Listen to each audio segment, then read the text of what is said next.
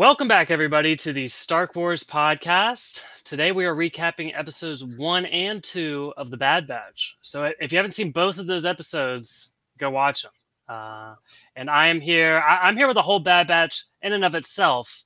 And I've got my own little hunter here. Tommy, how's it going?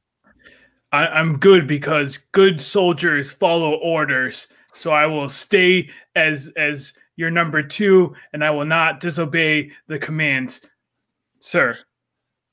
That is a good, yes. Execute Order 66, Tommy. Oh no. I'm scared now. And are scared. Yeah, well, I guess we're gonna figure out where Greg belongs in the Bad Batch. Is he a tech? Is he a wrecker? Yeah, but we're here with pinball enthusiast Greg Dunlap. Greg, how's it going, man?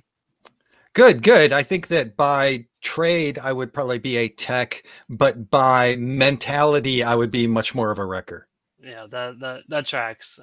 Yeah, Greg, yeah. I wanna probe you a little bit because you and I have been talking. I know that like you're recently like in the depths of a large Star Wars rewatch, and I guess I'm curious if you just kind of want to talk about like well, first and foremost, introduce yourself and tell everyone who you are, but then also like tell us about your rewatch and tell us how the Bad Batch falls into that. Yeah, so my name's Greg Dunlap. I live in Monterey, California. I do digital strategy for a living, whatever that means. And so I'm a Gen Xer, and so that means I saw Star Wars when I was like 8, and thus it's a permanent part of my DNA. And so, I saw the original trilogy when I was a kid. I distinctly remember going out, standing in line, waiting to see Empire Strikes Back, like all of the people shuffling out of the theater with like their eyes wide, gigantic, on opening weekend and whatnot. And going through all of the reissues and raving at my girlfriend at the time about how Greedo shot first and that was bullshit. And, I can't believe that George Lucas has ruined this great thing. And then through the prequels and whatnot. But I never dove into the extended universe really at all. I watched the movies and repeatedly, but that was kind of it. And then it was really very recently seeing The Mandalorian that started me thinking about like, because everybody's talking about like, oh my God, Ahsoka's in The Mandalorian and all of the history that's happened with Boba Fett and everyone else on that show. And it got me really curious about the extended Star Wars universe. And I hadn't seen the prequels since they came out. I could barely remember anything that happened in them. And so I decided to do a big rewatch starting from the very beginning from Star Wars Episode 1. So I've been doing that. I'm all the way through Solo now. So I had never seen Clone Wars or Solo before. So I watched all the way through all of Clone Wars and then watched Episode 3 and have seen Solo now. And I'm about to get started on Rebels. And so the things that I really haven't seen yet in the canonical Star Wars. Oh, I also watched the Tartakovsky Clone Wars as well. And so of what's left, I haven't seen Rebels and I haven't seen Resistance. Those are my big gaps now. And it's been great. It's been really, really amazing. I didn't realize like what a richer world there was out there. And it's been really a lot of fun. Well, Greg, let me know when you start Resistance because I haven't seen it either, and that will motivate me if I can watch it alongside you. What I'm curious though, this will kind of throw us into like the first big thing in the series so far, really. And I don't know if this is on your radar or not, Greg, but this is leading you up right into Rebels here. We get introduced to Padawan Caleb. Are you aware of who that is? None, okay. Not at all. I mean, I assumed from that scene that we were going to further investigate who that person was, but no, I didn't know. Well, he is a character in Rebels. He is he goes by Kanan in Rebels, but it's Caleb Dune. And this all happens in the first couple episodes. I'm not spoiling you on anything, but he's a Jedi that survived Order 66. And this was like, and again, Tommy, we talked about it. I figured that this show is going to be all about like spiderwebbing from Rebels to The Mandalorian. It's going to be filling in all these gaps, and we got a little bit of that. Yeah, it seems like they're having fun with the Easter eggs, which I enjoy. You know me, I love Easter. Call me the Tommy Bunny because I'm here hopping around, and seeing Kane and Caleb come back even for that small section, I got it instantly. I was like, wait, what? And it was cool for me as a fan. Like that's the stuff, even if it feels gimmicky sometimes, I don't mind it. I want that in my series. Yeah, and it's like I feel like it's less gimmicky with these characters than it is like bringing Luke back in The Mandalorian felt much more gimmicky than that, right? Because it's just like such a gigantic character who we already know so well. But for these characters that we're still kind of, exploring their stories, it feels a lot less gimmicky and a lot cooler to me. Yeah, that's a good point. Because a lot of these TV show characters aren't as big to the general movie watchers, obviously. So it does, and I think we're just maybe conditioned to Dave Filoni's storytelling because I mean at this point this is just what he does. It's like it goes without saying that there's going to be multiple references to his other series in here. So, and I love that about it. I love the interconnectivity. So, and sometimes it's like small characters. Like I mean, we see the droid AZI. Like I loved getting him back, and we see in the second episode, jumping a little ahead, we see Cut, which was like such a cool thing to get that brought back. And I would rather, I think exactly what Greg said, I would rather have those than everything tie back to the Skywalkers and everything. We're gonna throw Luke in here now. Like if it feels justified, sure, but you have tons of characters you can bring back and get that touchy feely moment that people want. Without it feeling like everything goes back to the Skywalkers.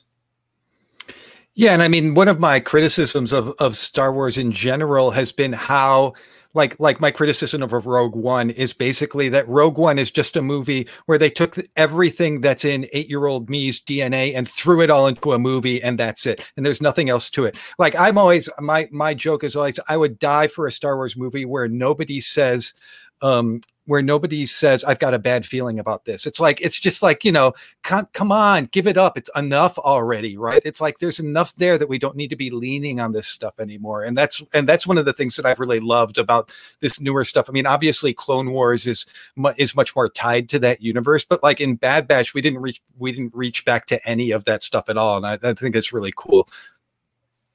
Yeah, another thing that we're really, and this is kind of diving into this first scene again, we're exploring Order 66 before, and I think I've expressed this on the podcast. I can't get enough of that storyline because it's probably like the most, like it's got to be like one of the most fascinating events within the Skywalker saga storyline, right? And it's explained very briefly in the movies. So I really, we're getting the clones' perspectives here. We're getting a little bit more of the Jedi that survived, and yeah, it's just really, it's wild. And jumping to the second episode, we see those clones again, and they're acting like stormtroopers, and it's believable, and the transition of power basically. And yeah, that's something I've really appreciated in this show too. And that's something that started with Clone Wars. I mean, like you said, they did it so poorly in the movies. It's like a one-off or Order 66, and you don't know why these clones are turning on the Jedi. It's just seen as like, no, they were really the Emperor's puppets all along. And then we get Clone Wars where we see them bond way more with the Jedi than they do with the Emperor. I don't think the Emperor takes them out for snacks once. They don't go on like fun bar adventures. So they don't get any ranch. Yeah, there was no ranch for them. And so it didn't make sense why they would follow along with these orders. And the idea that it's this microchip is the most fascinating thing that the Clone Wars could have implemented into this universe. And the fact that we're seeing it continue with the Bad Batch, and we're seeing that the Bad Batch, for the most part, -1, the chips weren't working on them. And I think what we've said about the Bad Batch spidering into other mediums like The Mandalorian or Rebels. I think Rebels is going to be, I think this is going to lead us into Rebels because they're already so connected with just introducing Saul Guerrero. I mean, that's you're right there already. Now I will be curious with Saul Guerrero. Like I wonder if he is, because that one feels like if he's not coming back, that one probably feels a bit like maybe a cheap cameo. It was a little unnecessary. So I guess I do expect him to come back. So I would think so. I mean, you don't drop a cameo like that. I mean, because he's obviously got a band of rebels now, and it just feels like that's something that's we're going to be returning to repeatedly, periodically in the series. Yeah, and I want to. Yeah, we touched on all but one. We had the big rise of a new villain in the premiere here, Crosshair, which I'm excited to gauge your reactions on this because this is. I really loved this decision that they made. A lot of times there are, okay, I'll give an example. Cad Bane in the Clone Wars. He's an awesome villain. He's really cool. But that's kind of it. There's no other real connection. He's a cool bounty hunter, right? Which Star Wars he's got a fun hat. He's got a very, very cool hat. And to be fair, Star Wars has always been reliant. Boba Fett originally, the love for him started from just standing around and looking cool. Darth Vader the same way. Like there was no real there's nothing there to him besides the daunting figure, right? But that's typically the type of villain we get in these shows, but Crosshair feels so much more personal to our main characters, which makes it so much better. And I'm really again exploring like the clone side of Order 66. It's not so much just because your chip isn't in your head doesn't mean that you don't agree with what's going on. You know what I mean? And that's, I think that's really cool. We're getting a lot of different perspectives. So. Yeah, I totally agree. I think that I kept waiting throughout the episode for them to stage a daring rescue of Crosshair and drag him back to the med bay and disable his chip and whatever. And when it didn't happen, I was so happy. It's going to make the whole series much more interesting. And I'm really curious if this is going to be like a little arc where they get him back at the end, or if this turns, I really hope it turns into a much longer term thing where it's more like a Grievous thing where they're constantly encountering him and having to fight him. And then nobody really wins and they split off and then it all comes back around again kind of thing. Well, and that's the thing with what I like so far is in the first 2 episodes, Bad Batch had nothing going into it that you were like, oh, I need to see more Bad Batch. But what they've done is there's already you want to know more about what's going to happen with Crosshair, like you want to know more about that. You want to know Omega. I mean, the mystery of Omega. But I think with Crosshair, the thing is, I mean, is he essentially our first Dark Trooper? I mean, that's basically what they're hinting is that they're going to take these clones, and Tardik is so fascinated by the enhanced clones that I think the enhanced clones become the Dark Troopers, which is cool how that's going to tie into the Mandalorian. Like it's filling in the details we needed to fill in. I am pumped with what they gave us in these episodes. Yeah, and Greg, I really, I don't know if you've been following the Marvel stuff at all, but just because that's what we've been talking about for the last couple of months, I do find it interesting because they're doing the same things, these Marvel and Star Wars shows. You can watch all of these movies without context of the show, and you're not going to be confused, right? But it still feels like they're doing more with the Bad Batch than the Marvel shows did. And I'm wondering if that's just because the Star Wars shows are more established or they're doing something different. Tommy, I guess I'm interested to hear what you think about that. Yeah, I think weirdly enough, I think Marvel has more pressure on it than the Star Wars does. The Star Wars already exists. It's already a closed, signed, sealed, delivered thing. These are all now like the cherries on top of the whipped cream that's adding more details. But the story arc is we know the beginning, we know the end. I think that's the thing with Marvel. There's more pressure because everything they're doing in the TV shows, we don't know where it's going to lead up to because we haven't seen the vision at the end of the tunnel is still open. It's a wide, bright, beautiful world on the other side of there. Yeah, I think that's true. Huh? Sorry. I was gonna ask if you had any connections. I don't know if you watched any of the Marvel shows or not. I've seen all the movies. I watched Agents of S.H.I.E.L.D., but that's about it. So it's like, I haven't watched many of the shows. I've been meaning to watch WandaVision and Falcon and Winter Soldier and just haven't gotten around to them. But it's like, I do feel like it's hard. Tommy's totally right. It's harder for a universe that's still in progress and still in motion. It's harder. I think you have a lot more pressure to kind of retcon things back in, and you have to resist that pressure all the time. not that Star Wars hasn't kind of done that themselves as well, but because the story is so established, they don't have as many opportunities to do that. Like we talk about Order 66, which they were able to write the story of because it's such a tiny part in episode 3, right? But yeah, no, I just think you're right that the ongoing nature of Marvel makes it more difficult for them to pull off these kinds of intricate threads in the way that a closed story that you're expanding on does. And I think to add something, I think the other thing with Marvel, yes, we have Kevin Feige who's puppeting it all, but I think there's maybe not exactly right, but I think Dave Filoni has more hands in the cookie jar than Kevin Feige does at Marvel. There's not someone overseeing everything as much at Marvel than I think Star Wars. I think you have Dave Filoni really having his input in every single Star Wars project, so it feels more crisp and more connected than I think Marvel. I think it's Kevin Feige does an amazing job. Like, I'm not trying to come for him, but I do think it's so broad and there's so many things that they're trying to do at once, so much that I think when it comes through all those hands, you're going to have those things you were saying, like the retconning of Wanda and all those other moments of that we're seeing where it's only natural with how many directors get their hands on these projects. All right, it'll be interesting to see what happens with Star Wars in that way as all of the new Disney series start happening and as they expand the universe to see if they can hold it together. Yeah, that's the balancing act of all this, and even the I won't dive into it too much because I don't know a whole lot, but I saw some complaints that there might have been some retconning of what happened to Kanan in this first scene. I love it. But to me, it seems like whenever there is like a retconning of like a book or a comic, it's usually to me it seems more like, hey, this is just a different interpretation of that event, rather than like this entire character is different. Yeah, I took it as like, listen, he was a kid when this happened to him. Do you remember everything that happened when you were a kid to the T? I took it as him retconning it for himself when he's retelling that story is how I'm reading too much into it, but. So I want to, I don't know if you guys have anything else on that first scene here. I thought this was really funny because this was like, I mean, it's obviously been a complaint throughout the prequels and some of Clone Wars even. A lot of the droid humor, I don't think it rubs a lot of people the right way. With that being said, I thought it was really funny and clever the way they were handling it in this first scene because you did get a lot of droid humor, but every single time a droid made a joke, Wrecker smashed them, which I thought that was really funny.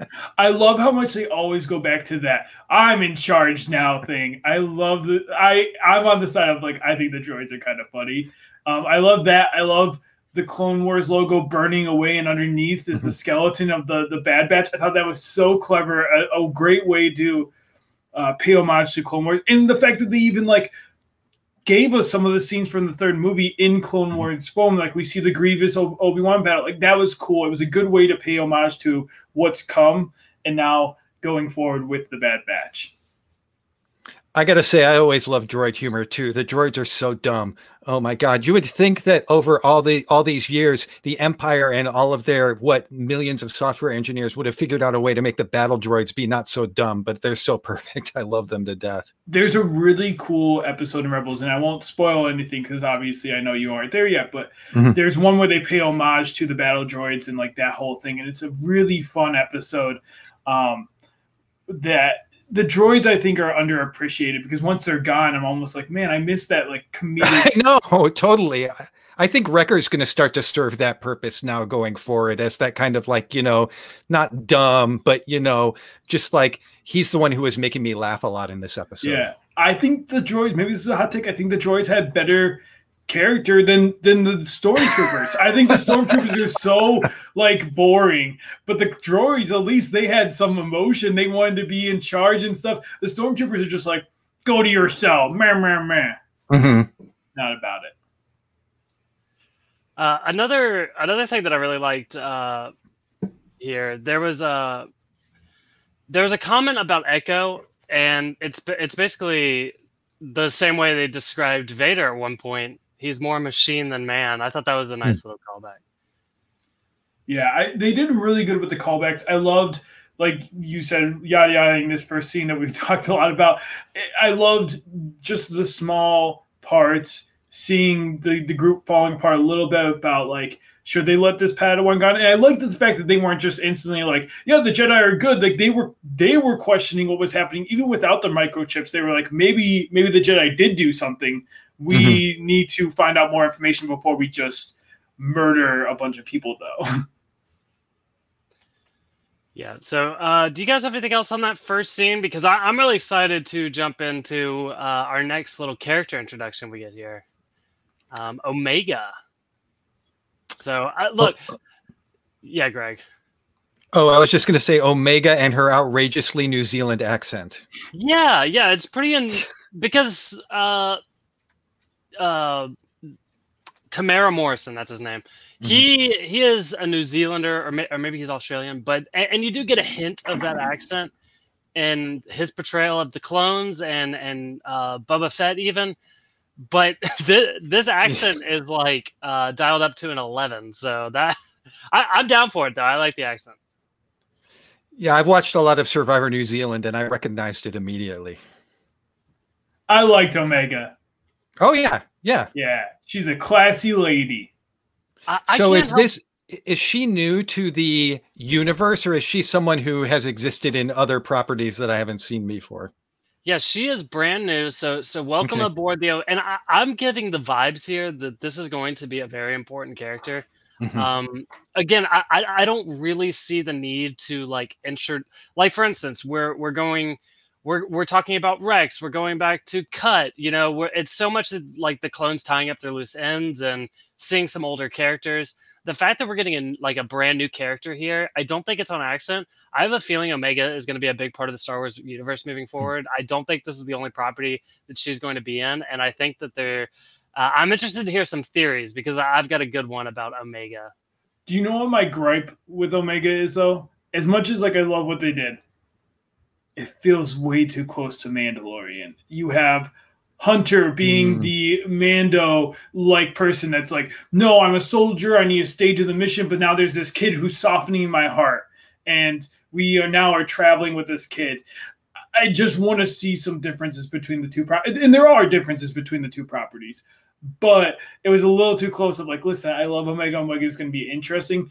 But again, we just had Grogu, and it's like, all right, now we're getting the new baby that everyone's gonna love and adore. This little kid now. I don't know. Yeah, they really hit you over the head with that in episode 2. I felt like I liked the premiere a lot better, and I hope that they can keep that vibe up a little more than what you're talking about, the parenting vibe. I hadn't really drawn that parallel to Mandalorian before, but that's totally true. Well, it's interesting, and we're cutting around here a lot, but so bear with us. But it's interesting because she makes this choice in the second episode where she has the opportunity to go live a normal kid's life, and then she has the choice to go be with the soldiers, and she chooses being with the soldiers. And I think that alone is going to be what really separates the two storylines. I think she's a very different type of character in that way. And I'll go ahead and throw my theory out there. It doesn't seem like the Bad Batch were mistakes, to put it lightly, right? They seem to be like more mutations, while Omega almost seems like more intentional. I have to imagine, what were they trying to create when they made Omega? And I have to, my guess would be, and maybe this is getting too close to Grogu and some of the Grogu theories. I know some of the Grogu, he's a clone or whatever, but I don't think it's impossible that Omega is force sensitive. So my prediction was the same thing. They were trying to make Jedi clones because if they could, you already have clone troopers, but if you can get an army of Jedi that they can just manufacture instead of going searching for force people, it makes perfect sense why possibly they would be trying to create this. I 100% think you're right, Michael. I think she definitely is force sensitive. It's interesting because I've always wondered, when I saw the original Bad Batch episodes in Clone Wars, I wondered, you've got these mutations that are so performant. Why wouldn't you purposely try to create clones that had those mutations to get more? And now here we are, possibly in seeing something like that happening. Yeah, imagine if they had an army of clone wreckers. Like, come on. Terrifying. Well, you just steal Hilarious. you just steal their stuffed animal, and then they'd all be like, "Oh no!" Like, exactly. But yes, I really I like Omega. I feel like she's going to be an important property again. Dave Filoni loves to throw people in. Conveniently, we have another season of Mandalorian come out. I also think it's interesting that that she is a child, which means she has room to grow up and be in the Mandalorian as an adult. So, what's up with her headband? oh yeah, that's interesting. I didn't really have any theories. I thought it was maybe just like some fancy jewelry from Camino, but yeah, I don't know. Jedi relic, maybe. Good call, maybe. Yeah, I'm not some sort of. I mean, it's not. It doesn't look like a kyber crystal, but it could have that.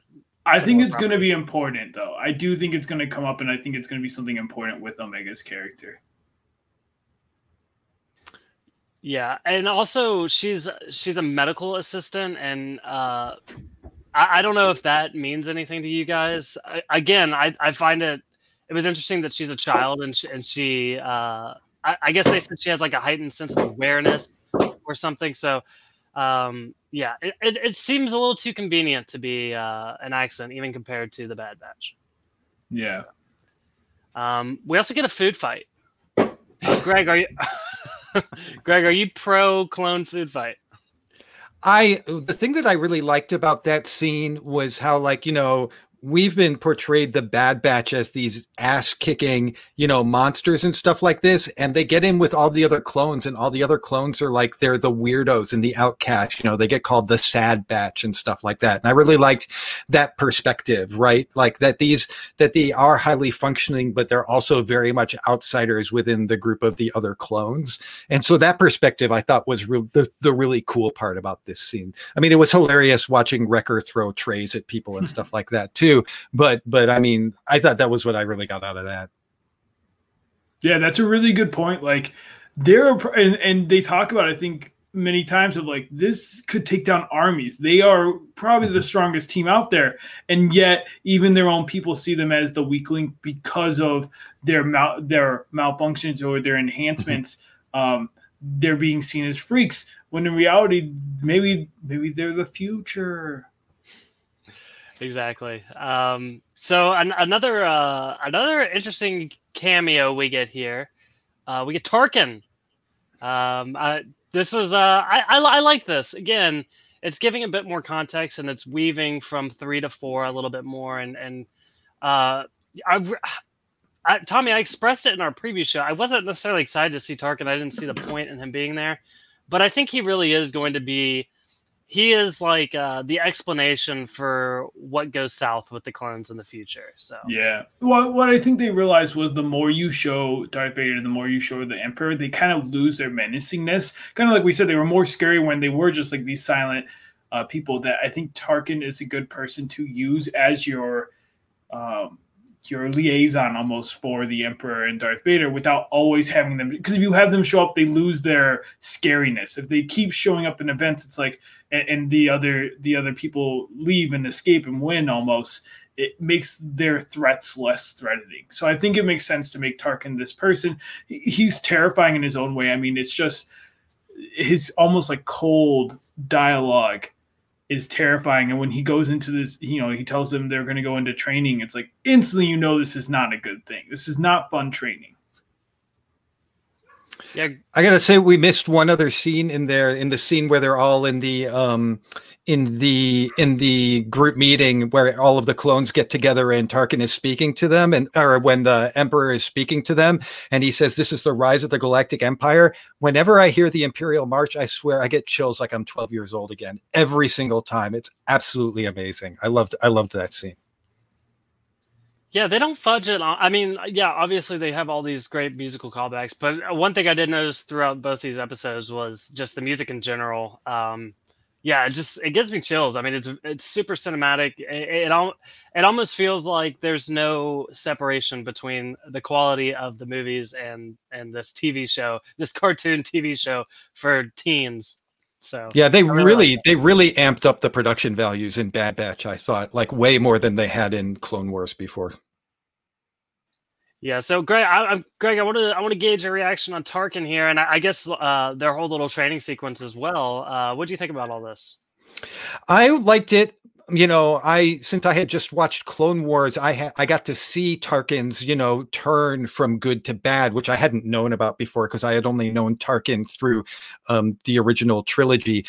So, you know, watching that progress and watching Tarkin kind of become the new, you know, big bad in this area was really good. The training sequence was really cool. I mean, it was a great set piece. It was a good action sequence. It showed how the group worked together.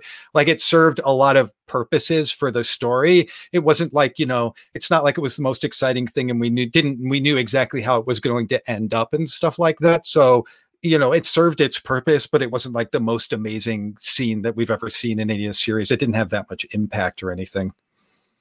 Yeah, there are some cool moments. I really like.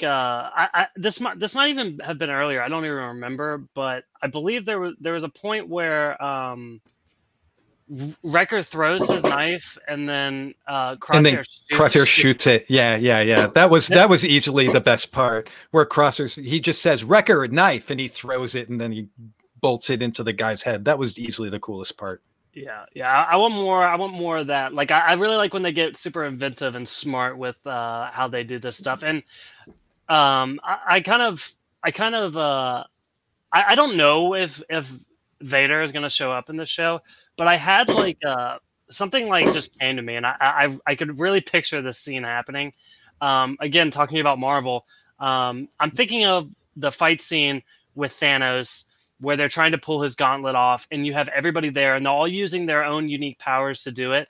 And I can see that scene happening again with a fight between Vader and the Bad Batch. I feel, I don't know if that's going to happen, but there's a prediction. I'll throw that one out there.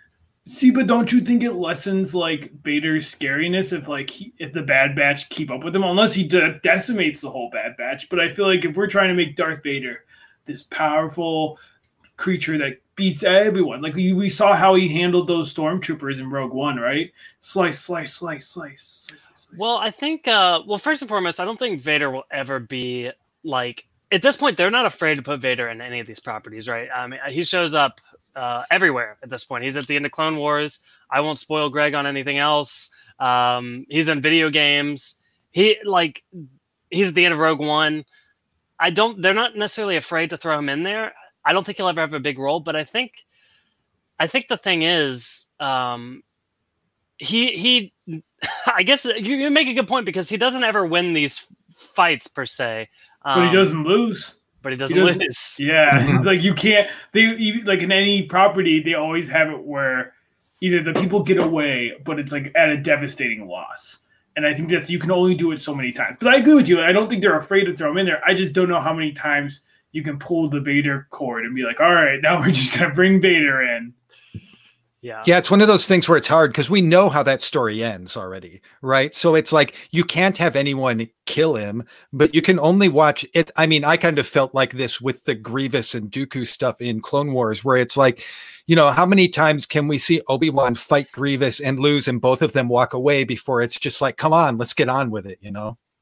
Yeah, there's lightsaber battles in Clone Wars with like 4 surviving characters, and I'm just like, I know how this is gonna end, and they're all just gonna walk away. Like, right. But no, that's a good point. We talked about this. Our next scene here a little bit. We get our Saw. The Bad Batch is sent on a mission. They're told that they're going to eliminate some of the remaining Separatist droids. When they show up, I don't know how they expected this to go, because I mean, clearly these people were not droids when they showed up. It was Saw Gerrera and his little band of rebels. So, yeah. We did miss one little interesting touch point before that, when Tarkin reveals that one of their own had given him some information, right? And so that's like the first point where we see that perhaps Crosshair is starting to actually turn on his own. Yes, it would be interesting if it wasn't Cross. I mean, I think they basically confirmed it was Crosshair, but it would be interesting if it was someone else as well as Crosshair. Right. But yeah, it was. I was just gonna say it was the first telegraphing towards the end. Yeah. Yeah, and then we see good old Sal. Saw. I have a love-hate relationship with Saw. I think they use him. I think he needs more time to expand on him. When they bring him in, it's so little that it doesn't give me enough to really understand Saw. Like when they brought him into Rogue One, I'm like, fine, I guess. Like, but you know, I liked him in this small scene. Like he still had some compassion with him. It wasn't like he was completely turned off from people, and he was like, listen, like we know what's going to happen. The war's not over. You'd be foolish to think this war is over. I will say about Saw, he shows up in Rogue One, he shows up in Fallen Order, he shows up. He's another one, just like Vader. He's got his hand in every little cookie jar here. But I will say, what I am looking forward to is Saw was Dave Filoni's creation, and Saw is back in Dave Filoni's hands. So I have to, and also the most interesting part of Saw's story is in the Clone Wars. There's nothing that ever really matches what's going on there. So I'm really excited to see what else Dave Filoni has in store for this character. Because again, I don't think he would bring him in for no reason. No, just that it's like, you know, it's interesting that it's setting up like them starting to realize that maybe everything's not as it seems, you know, and starting, and all of them starting to like kind of figure out that there's something else going on, and there's something they're going to have to do. Yeah, and also at the end here, when they walk away, Crosshair is kind of upset that this is kind of slowly creeping up to his rise to villainy. But again, I think this is super believable. Like, you have to think about the clone's perspective. These guys, like, their entire lives are just following orders. You know, he doesn't know anything else. So when somebody tries to defect, like, he doesn't understand that. And I'm sure he's found himself in situations where he's had to eliminate people that have seemed innocent, like these rebels. So Crosshair, he's really believable. I like Crosshair. Oh yeah. Well, and especially when you remember the chip is working on him, right? Because it's like, it doesn't make sense that he would be different than the others, because like they've said multiple times, they've broken rules all the time. Like they do what others cannot, which is like go above the rules when they see fit. But I think when he's been triggered, now like any sense of like breaking rules has been blocked for him. And the only thing that's still keeping him is his love for his brothers, his group. And like, that's why I don't think he's fully gone yet. Plus, like it is like not fully working. So it's like, even though he's making these small gripes, he hasn't done anything to go against them yet. And I think that's like important, that like he still is, I think, fighting the command. Like we see coming up, we see that important scene with Omega. And I thought that was so pure, where she's just like, listen, I know this isn't you. Like, I know you like you are fighting everything, and I know what you're going to do, but don't do it. Yeah. So the next scene here is interesting, and I really like how I like this whole sequence. I like that they get captured. It starts off with Omega. Yes. I was just going to say that on Onderon, of course, we get the revelation that Omega is in fact an enhanced clone herself.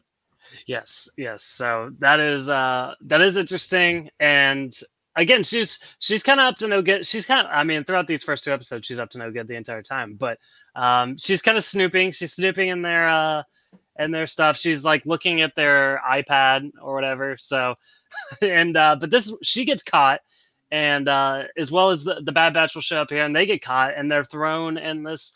Again, I love that they got captured, and I love the way they got out. I thought this whole sequence was a lot of fun. Yeah, Tommy, what do you think about the imprisonment here? Yeah, they were a little rough with them. Like, listen, I get it, but maybe be a little more gentle. I will say with Omega, she is the first female clone, correct? And I think that's not done for no reason. And so I think it'll be interesting. Again, the more we learn about Omega, the more we learn about her powers, essentially, for better use of words, enhancements, I guess. I think that's going to be important. But yeah, I thought this was fine. And like, it seems like it was kind of a part of playing. We see a nice moment with Hunter and Omega. And then, like I said, we see that scene where Crosshair is still being all mopey, and Omega is just like, listen, I know what you want to do, but like, don't do it. Please. Yeah, this is where they're officially on board with Omega, right? They kind of recruit her, and this is kind of like this entire scene kind of acts as the transition out from Crosshair and in with Omega, right? we get Crosshair who gets taken in. We find out his chip was working a little bit, but not completely, and they make it work completely. But yeah, and then Omega's here as well, and yeah, the escape sequence is interesting. Again, I don't know how you guys feel. I'm not a huge Wrecker fan. I'll just say it. I just feel like he again is just probably the most one note of them all. But I did like where he just kind of punches his way out of the prison, because I mean that's all he does, right? Thus far. But I guess the only difference like you said, he's got a stuffed animal, right? I mean, yeah, I think for me, Wrecker is the levity of it all. There's other characters I think that are. I think it's hard to define two members of the Bad Batch, and I have a theory that, like, I guess I'll just say now because I hate, like, doing that. Like, oh, we'll see. I think that by the end of the series, we're going to see Tech die, possibly by Crosshair's hands, because I think Tech and Echo are too similar. When you add Echo, what is the real differences between their abilities? It's like one had the enhancement of, like, technology, but, like, Echo literally is technology. Like, he can hack into any computer system. So I think that's gonna be our big emotional moment, is like Tech is gonna be taken out. That's my prediction. Yeah, Echo's a walking key. That's what he is. So that I don't know how I forget what they call those little R2D2 arms that open and access his information, but he's got one of those. I don't know if that's the best prosthetic. Maybe in the Star Wars universe, maybe that is like everything to them, but I don't know. Even as like a soldier, you'd think like he'd have like a weapon as the arm or something. Yeah. Yeah, and I guess my point is, like, I just feel like Wrecker at least adds something else to it. Like, he's the meathead, and like he has like moments of, like, to me, he's the most like we're a family of the group. He's like the Olive Garden of the Battle Batch.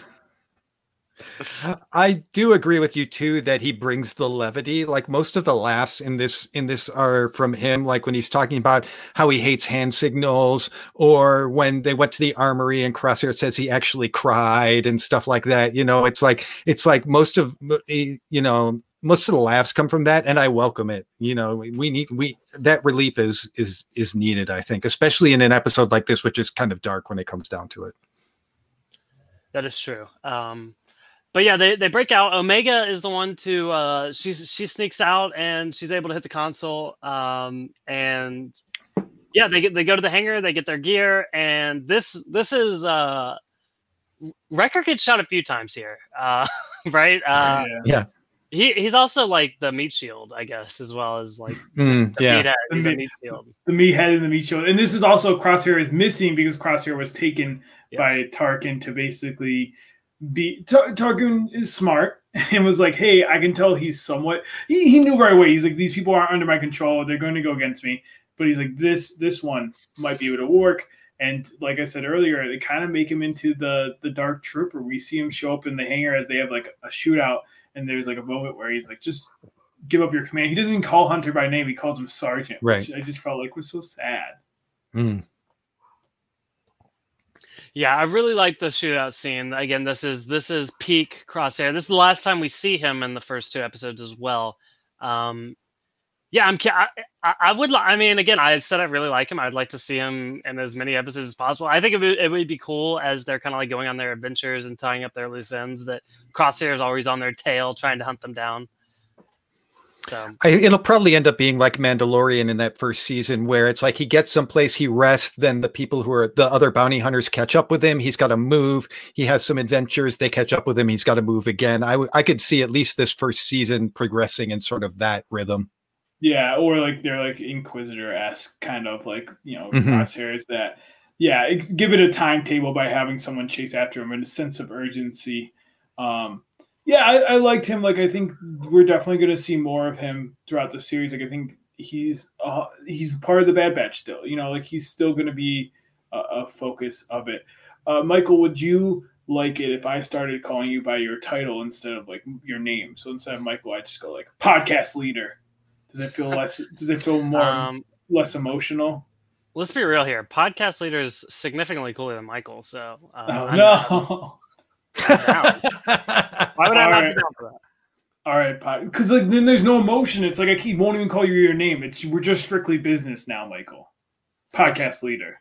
I mean, it's cooler. I'm sorry, Tommy. I don't mean to rid this podcast of emotion, but just doesn't care about the little. What's family. Greg's title though? Flunky? I don't know. Fair enough. But yeah, so they do escape, and they're talking about going to meet an old friend on, and I guess Sector J19, and yeah, I didn't know what that meant, but I did do some Googling, and I knew that we were going to go see Cut. So apparently that was said in by Obi-Wan and the Clone Wars. So yeah, it was cool to see Cut, and I guess we'll kind of jump into the second episode unless anyone else has anything on that first one. Yeah, I think the only thing that like the last thing that's mentioned is how the people on the clone base, how they basically say that they're keeping it a secret from the Empire that the Bad Batch escaped, and that specifically Omega also went with them. Like they're going to keep all of that hush hush for now because they don't know if they can trust the Empire. Yes. I think the other thing there is Omega making her perfect shot to save them and get them all out of the hangar. You know, sort of, you know, advancing this theory that she probably has some special abilities that they don't know about, and whether they're force enhancements like you think, or just, you know, general, maybe they've brought in a lot of the traits of all of the Bad Batch into her. So, you know, she's got different things. Hard to say, but there's something more there, obviously. Yeah, she's not really, we don't see her, she's not bad at anything, right? Everything that she does, she's pretty good at. And I think it's interesting because that was such a complaint with Rey, right? And who's to say whether they ended up retconning who she was or what, but Rey very much was the same way, where she was just basically born to fight. Like she knew how to handle a lightsaber, and yeah, so I wouldn't think that they're going to retread like this character who's just good at stuff if she wasn't more important. So yeah. But yes, another thing I really like about Omega, and kind of moving into the second episode here, is we're really experiencing the world with her. She mentioned she's never been off of Kamino before, and you have to think like that alone. It's a water planet, right? And she makes the comment when she first lands on this other planet, she's never seen dirt before, right? And that's just such a wild concept where like you've never stepped foot on natural surface. You know, that's crazy. So yeah, I really loved her kind of natural joy getting to Saleucami, you know, enjoying a real planet for the first time, meeting kids for the first time. All of that stuff was really cool. Yes, and yeah, and this is where we run into Cut, and I think it is. It's a natural next step for them, right? Because he was a deserter, right? And they run in. They basically find their way to him. The area is booby trapped, right? But Cut and his wife come out and pick him up, and it's really also, again, it's really interesting to just see her with other kids, right? You don't get the sense that she's around many kids, and if she is, they're all the same, right? So right.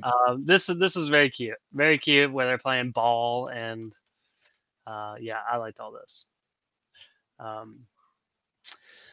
But there's also Cut's talking about Rex a lot as well, because he mentions that Rex came and he was talking about the inhibitor chips as well, and I'm interested to see how Rex does tie into this, because like we talked about in the preview show, and if you watch the trailers, you'll know that Rex is going to show up. So I'm interested to see how Rex is pulled in here.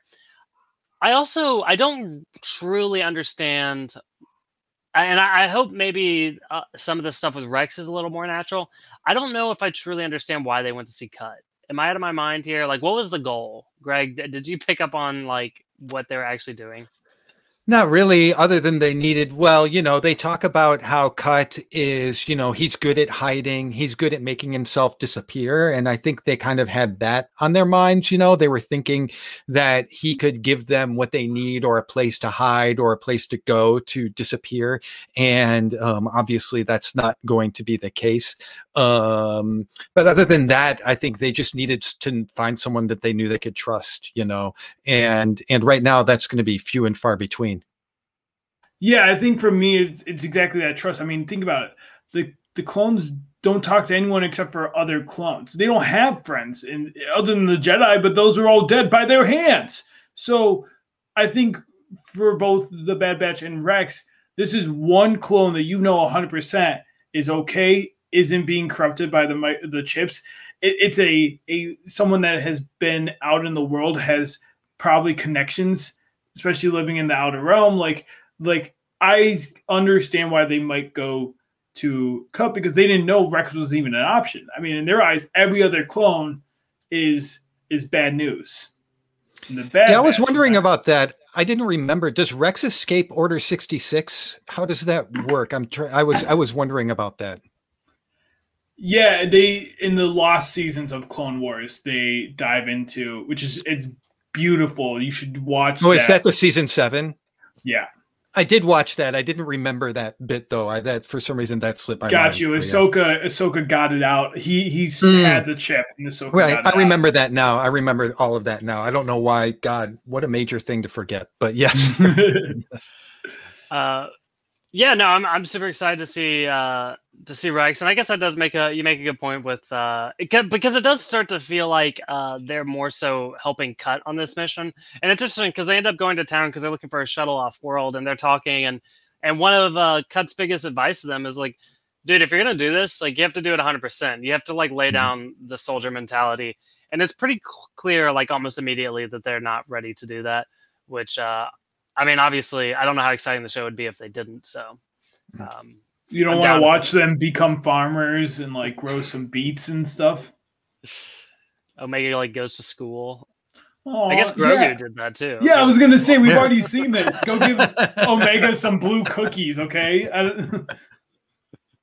Oh no, we're manifesting Omega School for sure. I'm telling you, I'm gonna be very disappointed when this is just a Mandalorian animated version, but just switch out Mandalorian for the Bad Batch. Hopefully Omega won't eat any lizard eggs. Yeah, imagine Wrecker with like a baby, like what are they called, the little baby straps that go across your chest, and you put, and he'll just put Omega in there. It'd be a big one, but I guess it's Wrecker, so yeah, because Omega's really not a baby. I don't even know if she's a toddler. I think she's a step up from toddler. Probably like 8, I think. Yeah. So another interesting. Again, we're like, this is like a lot of this is building out the world of what it's like directly after Order 66. One thing that was interesting was this new chain code method that they had. It seemed like everybody was required to have a chain code. Money had to be passed through chain codes. So. I don't know. I guess it was interesting mechanic for a mission for them to have here. Other than that, the chain code. I mean, I don't know if it's super relevant. It's kind of like the midichlorians of this episode. Like, like I think that's them explaining, because I believe Solo, and it might have been done on a couple others. Solo, I believe, used the chain codes. It's like a big storyline. So I think it was just a way of like doubling down on it, of like, guys, that's a thing. Yeah, like everyone got chain codes, but it did make sense too, like the way that Tech explains it, like, yeah, they know where everybody is. Like they want to control every single person the minute they went into power. Yeah, it is really scary. It's almost just the fact that they could not leave their own planet if they've made it so difficult. Like that is a scary idea. So yeah, it is haunting from the Empire here. I bet it'll turn into a mechanic for future episodes too. Like if there's something inhibiting your freedom to do things, whether it's buy something or travel or any of those things, it's like you can turn it into a mechanic for adventures to get around it. And I wouldn't be surprised if it comes up again. Yeah. So we come back to Omega here. She's I like the scene again. We're kind of experiencing the world with her. She's playing ball with the other kids. The ball goes over the fence, and the cat from Attack of the Clones shows up. That was interesting. What I guess my favorite part though was the I can't remember her name. Cut's wife, the Twi'lek, and her sniping skills. She was kind of a badass in this scene. So, what do you think about the cat encounter, Tommy? I liked it, but like, listen, if the kids are telling you not to go out there, don't go get the stupid ball. Like, just leave the ball. They can go get it later. Also, didn't the kids kind of sound like? I swear, one of them sounded like Phil from Rugrats. Oh, interesting. We'll have to look into that. That could very well be intentional, or not intentional, but that could very well be a voice actor. Yeah, didn't you know that Phil from Rugrats went off and went into the Star Wars universe? It's all canon now. Oh no, not Rugrats. Darth but yes, so we're on the journey of Hunter learning how to treat a child, right? While Omega does make the choice to be more of a soldier later on, and maybe that is a direct result of how Hunter treats her, but he does treat her like a soldier in this moment. He kind of condemns her for running off, and then cut. He's like, look, that's not how it's done. You got to comfort, right? So it's going to be interesting again. Maybe this is too close to The Mandalorian, but we're getting some daddy skills on this show. Daddy Hunter. Yeah. I just hope it doesn't turn into too much of that on every episode. You know, I like it's Star Wars, you know, it's like we got a lot of that on Mandalorian. I want to see things move. And I just hope I just hope they don't go overkill with that. Yeah. And I think the first 2 episodes, this is okay. I'm okay with it. Sure. I'm not ready of course. I'm not ready to jump out of my seat, but I agree with you. Is like these first 2 episodes, they feel too much of things that we've already gotten, and I want you to justify why we're getting this show. Like, why are we watching this if it's just the same thing, rinse and repeat? But Star Wars also loves to do that because George Lucas set the standard of like, oh, but it's all got to be poetic. Like everything has to rhyme and flow into each other, and it makes it tough sometimes to be a Star Wars writer producer, I imagine. Yes. I don't know. I think I might have passed over this, but there was a moment as well, and maybe it was right around in the scene, but Hunter is ready to give up Omega. He wants Omega to go with Cut, and we kind of see this play out in the next couple scenes where they make an extra chain code and basically try to push her off onto Cut, which was interesting. Yeah, what do you think about all that, Tommy? It's the same thing. Then we see the same thing from Mandalorian when he tried to pawn Grogu off to the little village and be like, "You guys take him because he can't live with me. My life is too angsty up here, fly guying it around." Yeah, I mean, I knew it was coming. Like I knew he was going to try to pawn Omega off, and then obviously, clearly, we were going to see Omega. We were going to see Omega not follow orders. Classic little kid, you know, getting into trouble. You love to see it, or you hate to see it if you're a parent. Yeah, but the rest of this really is it's basically another action scene. We get a little shootout here. Greg, did anything stand out between them trying to get the chain codes and then the preceding incidents where the clones catch on to them? No, it was all good and fun. I will say I liked this bit more than the woeful daddy stuff a lot, I think. I don't know why I'm harping on that so much. I just really thought there was a lot of it in this episode, you know. I'm just worried we're going to get a lot of that, but I shouldn't be. The first episode was, I also think it's because the first episode was so good, and I just felt like the second one was a little not as exciting, but I mean, that's to be expected too. I mean, what are we anyways? No, this was all good and fun. I liked us getting to see Omega be, you know, herself, doing things really well again, sneaking around, not getting caught, you know. Some of it, you know, she got the distraction when Wrecker came in, and so she was able to get away and get the things. We're able to see her make the choice to come back to the Bad Batch, who she's been very fascinated with from the very beginning, obviously. So this was all good. Yeah, Michael, have you ever tried to pawn off your children to someone like I don't know, like Dr. Stan comes into town and you're like, you know, they can't be with me. They can't live here. You got to take them instead and raise them right. And has that ever happened to you? It depends on the day and the kid, right? Depends on how they're acting, you know. One day it's one kid, one day it's the other. They say we don't have favorites, but look. I'll get you those chain codes. I'll get you those chain codes. Don't you worry. We are known on this podcast for having, for me not being a dad, we have had a lot of dad conversations of like parenting advice, like giving your children whiskey, and now chain codes. Now, if you want your children to leave, just get them a chain code. That's all it takes, right? Yeah. The thing is, Hunter didn't have a wife to answer to, and I think that's the real complicating factor here. That is true. I think, yeah, Hunter definitely needs to be shacked up here soon. So somebody keep him in line. Or maybe that's what Omega's. Maybe Omega will be like the mother / wife. I mean, that sounds, I don't mean like that, but like, right. No, the figure in his life that kind of puts him in line, right? Yeah, totally. No, but yeah, I think this ending scene, like, it's super intense. You get some fun Wrecker moments. Again, like, anytime Wrecker can, like, smash into people, it's funny. I liked his little line of, like, oh, I'll get my chain code. And then he shows his one hand. He's like, oh, it must be in the other hand. Oh, yeah. And then he slams their heads together. That was pretty funny. And, yeah, I think it's just setting up. I think we needed this to set up their journey with Omega, where they go next. Now we know possibly maybe they'll look for Rex. They'll go back to Saw. I don't know. We don't know. They can't go back home. So now they're just off on their own, flying that big Star Wars sky. Yes. So yeah, that does take us to the end of the episode. I think we're all on the same page that I mean that premiere was really incredible. And, oh yeah. In true Star Wars television fashion, that they had to let things settle a little bit with the second episode.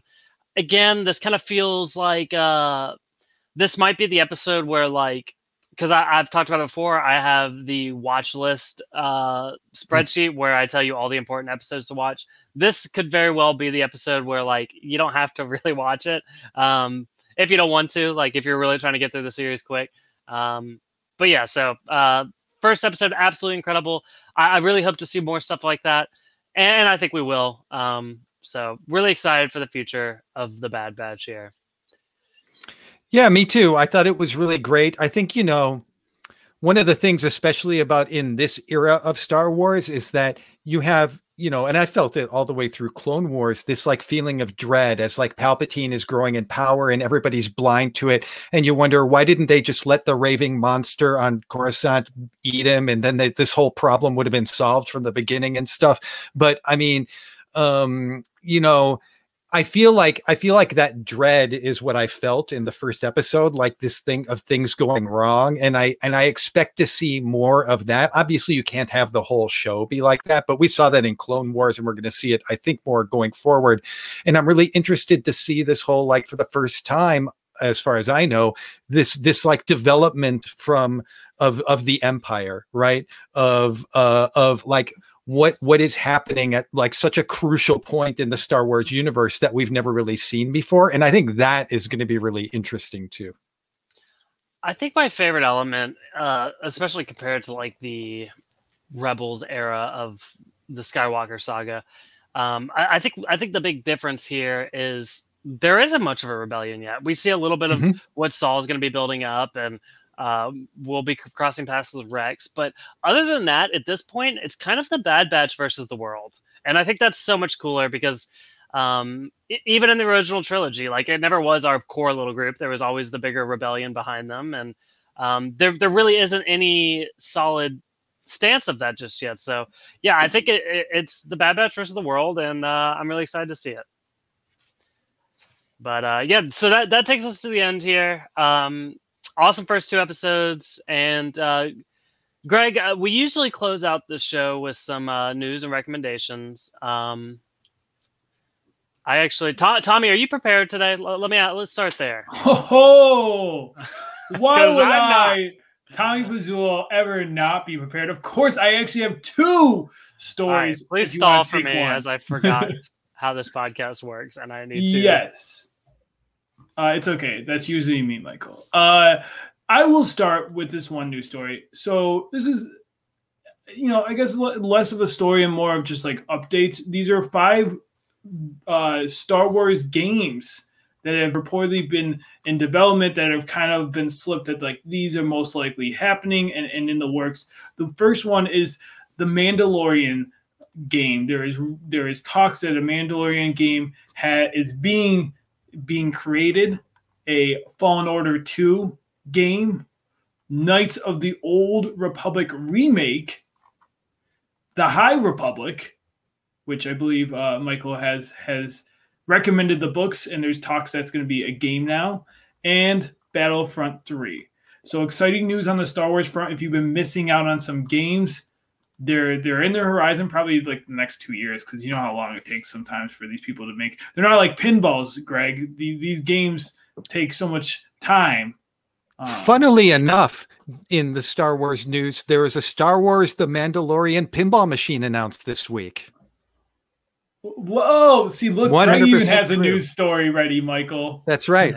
It'll be produced by Stern Pinball. I don't know much about it. They just released a teaser trailer the other day that said coming soon, Star Wars The Mandalorian. It will be the 6th ever pinball machine around the Star Wars franchise created. I think that makes it the most licensed property in the pinball universe. Yeah, I'm actually really excited to see it. 100% Grogu's going to be that thing where it like sucks the ball in and it takes a second to gets it back out. Like Grogu's going to get in his little hand and they're going to be like, put down the egg, Grogu. And he's absolutely. There's no doubt about it. We were already making jokes about that on all of the pinball forums. There's no way they passed that up. Yes. I do have one more story, Michael, if you are go for it, please. I got you. My other story, again, maybe it won't be big, maybe it will, but the cast list for Doctor Strange, Multiverse of Madness, has been out, and people are freaking out about. There is a character named John Prophet, or the actor name, sorry, not the actor's name is John Prophet, and he's playing a character dubbed New Yorker 616. Now, as some people that know the Marvel Universe knows, that Earth 616 is a pretty big deal in the Marvel Universe. So people are now speculating what possibly this person could be. Maybe it is just a random New Yorker that happens to have the number 616. Maybe they're using chain codes, and now everyone is numbered. Who knows? But interesting stuff going on over in our favorite place, the Doctor Strange world. Yeah. All right. So I actually didn't want to do this news story because it's almost like, especially if you're listening to this podcast as a Marvel fan, you definitely did not miss the Phase 4 trailer that dropped.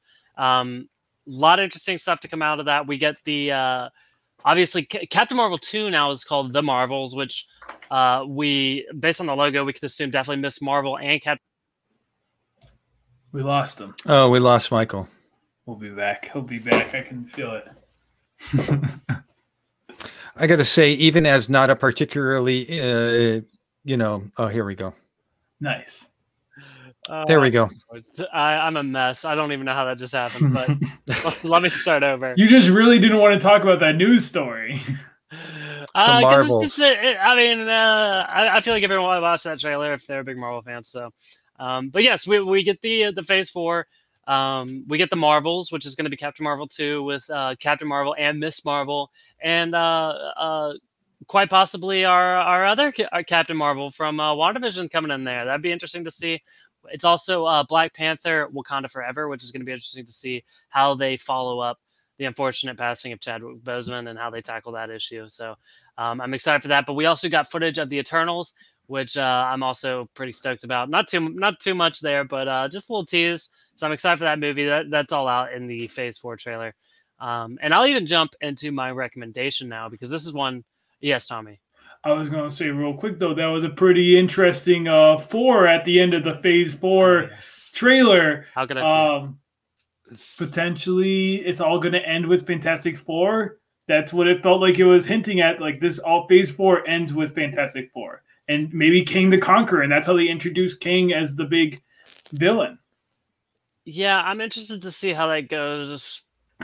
It's hard for me to imagine that there's not like a greater Avengers movie, and maybe Fantastic Four will act in that way, kind of the way that Captain America: Civil War did. But I feel like they've got more up their sleeve here. There's got to be a Young Avengers. Come on, where are you, Young Avengers?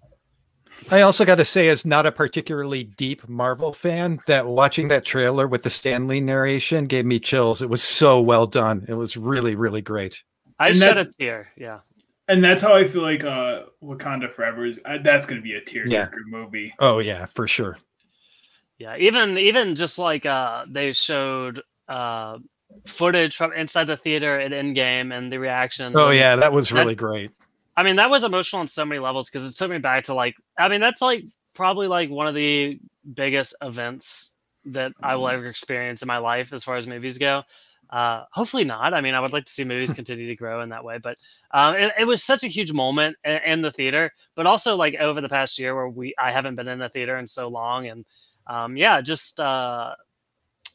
was a very emotional trailer. So if you haven't seen the Phase 4 trailer, go check it out because it's good on many different levels. Yeah, I mean that to me, at least for me, that was my Star Wars moment. I mean, like you always think about that movie that defines your life, your generation, and I would say the Marvel Universe as a whole defines me. Like I remember when Iron Man came out, and just like all of this is like it definitely has that effect. And seeing Endgame in theater opening night was just such an experience, and to see that in the trailer was just it's fun.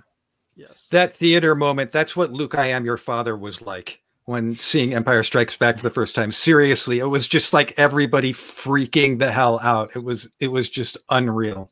I wish I could have been there. Like if I could honestly, if I could time travel, that's like top 5 moments in history I would get. Yeah. Which is sad because it's just a movie theater, but I would do it. But yes, on to my recommendation. I have been on a tear, guys. I have recommended The Walking Dead. I have recommended Black Summer. I cannot stop talking about zombie things, so I will continue to hit you over the head with more zombie content. I've recently started playing. I played it a little bit before, but I've recently like really dove back into it. I'm playing State of Decay 2, and I want to tell you a little bit about this game because it is so fascinating in that basically what you do, you start with a small group of characters. And it's almost like Walking Dead the game because your group will grow.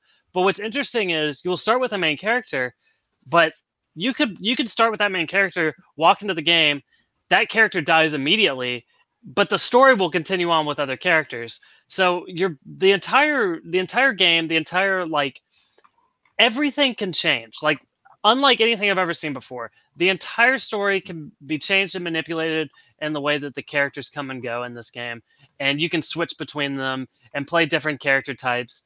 And I find that really exciting because you're really making stories in and of itself. Because I will, like Tommy and I could both play the game and we would both start at the same exact starting point, but our end point will be drastically different.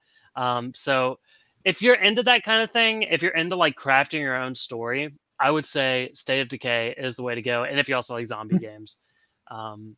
But yes, that is my recommendation this week. State of Decay 2. I'm going to make sure that we have the exact same storyline now. I'm going to make sure I follow everything you do. How dare you, Tommy? I'm trying to be unique in my story. I'm like running after you. Well, my recommendation this week is I don't think, I need to keep track of all my recommendations because I never know if I say them or not. Same. I forget like next week. I have recently got back into playing Pokemon with some friends, doing a Nuzlocke. If you know what a Nuzlocke is, it's way harder than the regular way to play Pokemon. You basically go through, you have to catch the first Pokemon in each route. You don't get multiple chances. You just have to catch that first one or it's done. And when your Pokemon faints, it's dead. It's done. You can't use it ever again. And you have to name them. So it's even sadder because you just have to see them go. Well, that long tangent basically got me my recommendation, which is I've been rewatching Pokemon X and Y. And I really think that's a good, if you missed the nostalgia of Pokemon and you tried watching the original first season, you're like, yeah, it's a little outdated. X and Y is a really good mix of that original feeling with a more modern take on Pokemon. I think it's really well done. I am not a huge Pokemon fan, but I trust you, Tommy, and I will second your recommendation because I know you would not recommend, especially when it comes to animation. So, Greg, do you have a recommendation for us? I've been watching. You may have talked about this already, but I really love The Circle. Not just the US Circle, but for those who can find it, the last season of Circle UK was absolutely amazing. It was so much fun and so entertaining. If you're into reality TV, it's not deeply strategic, but the characters were absolutely hilarious, and it's really, really well produced and really fun. And then on the other end of the spectrum, I've been going back to the beginning of the reality TV universe and watching a show called The Mole. The Mole was a show that first aired in 2001, hosted by a baby Anderson Cooper, and it has 10 contestants, and 9 of them are playing for a pot of money, and one of them is a mole that was planted by production to help thwart them from winning that pot of money. And every week they go through a quiz where they have to answer questions about the mole, and whoever answers the least amount of questions right gets eliminated. And at the end, whoever answers the most questions right gets the money. You have 3 people. One is the winner, one is the loser, and one is the mole. And it's really interesting. It's pretty easy watch. The episodes are on YouTube. It's funny seeing Anderson Cooper 20 years ago hosting a reality show when nobody knew who he was, and I've been really enjoying it. And the first season's real short. It's only 10 episodes. So yeah, no, I really I need to hop on I have recommended the US Circle, but I like when we get double recommendations, because it's like, guys, come on, you need to hop on this bandwagon. yeah. But I have not watched the UK version, and I have to say I gotta do it. And it probably is hilarious because I love British people and the way they talk and their mannerisms and some of the lingo they have. It just cracks me up because I watch Love Island UK, which is absolutely hilarious in that way. So yes, I will second both US and UK The Circle, and I guess I have to get on The Mole too. So yeah, it's pretty cool. All right, well that takes us to the end. This was our first recap of the Bad Batch. I think it went pretty well. Greg, thank you so much for joining us. I'll give you a moment if you want to tell people what you're up to, where people can find you. Take it away. Yeah, sure.